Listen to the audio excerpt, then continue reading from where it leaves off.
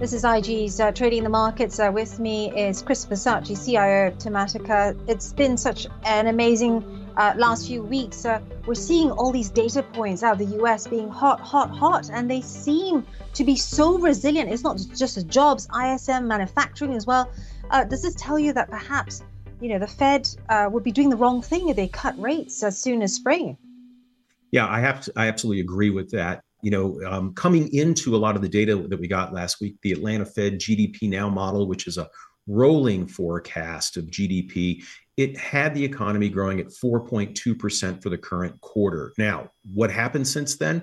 We got the hotter than expected January employment report, far more jobs being created than expected, wages accelerating in terms of average hourly earnings on a year over year basis.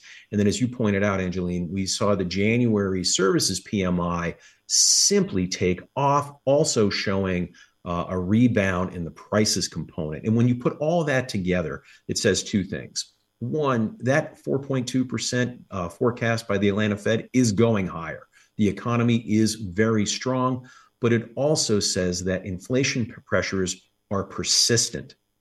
In other words, when you put them together, the Fed doesn't have to do anything. And I suspect when the Atlanta Fed updates its forecast later today, the market is going to have to sit back and go, wow, it really is stronger than we were thinking. And the Fed is going to take its sweet time before it starts cutting rates. Now, if it doesn't cut in the spring, when then do you think the Fed might cut? Do you think it might push it back to maybe the fourth quarter? It's certainly possible. A lot of this is going to be data dependent. And we're going to get a lot more data before the Fed's May meeting. Remember, last week, Fed Chair Powell pretty much said a rate cut in March is off the table. And certainly the data that we just got really confirms to that. But we have to think about the timing too. Remember, we have a presidential election. That'll be, October, November timeframe. For the Fed is going to be kind of in a box where it can't do anything. They do have a September meeting, but that could be a little too close. So if they don't make that first cut by June, July, I think the odds are pretty high they're going to hold off and we won't see a cut till November, December. Now, at the same time, Chris, we're seeing warning signals coming out of China, and this is anticipation that Beijing is going to unleash some real big market measures to try and, lift its economy. Do you think this is like pouring oil onto a flame in terms of inflation? It certainly could be. Look, we know that China is looking to stimulate its economy to the extent that it is successful, right? That would mean, way more economic growth than people had been forecasting. But remember, Angeline, this is the fourth time since the pandemic opening that China has tried to stimulate its economy. My sense is that they're going to have to bring a really big bazooka this time around to really lift the economy. But if they're successful, I think you're right. Global growth will accelerate. That will mean demands for goods and services will accelerate. Pricing will probably pick up, especially if we don't see any resolution to what's going on in the Red Sea. The other thing to watch out for would be China is the largest importer of oil. If that economy heats up, they will be importing more oil. That means that oil prices will move higher, and we'll have to watch what OPEC Plus decides about further production cuts. And finally, of course, chips is synonymous with consumption in China as well when it comes to the NVIDIAs and all that of the world. We've got some bullish comments out of TSMC on AI demand.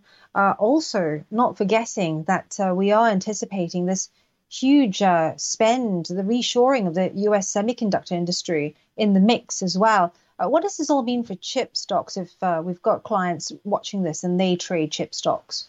Well, I would say for the clients that are trading chip stocks, NVIDIA, Qualcomm, AMD, and the like, you really want to pay attention to two data points that came out this week. The first was from Apple manufacturing partner Foxconn. They had a nice sequential increase in their January revenue.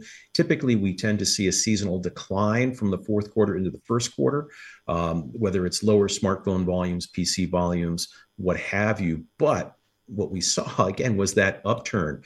That's one indicator that tells us that the seasonal slump may not be unfolding, or at least it may not be as extreme as we've seen in the past. But the second data point is from Taiwan Semiconductor, and their January revenue report also rose sequentially.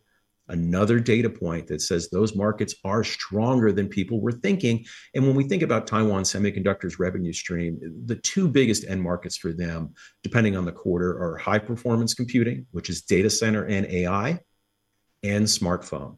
So whether you're looking at, again, AMD, Qualcomm, NVIDIA, Marvell, those data points are extremely bullish for the start of the year. Thanks very much, Chris Versace. They're talking chips and also why he doesn't think the Fed needs to cut in spring. Thank you very much for watching. This is IGTV, Trading the Markets. I'm Angeline Ong, and this is IGTV.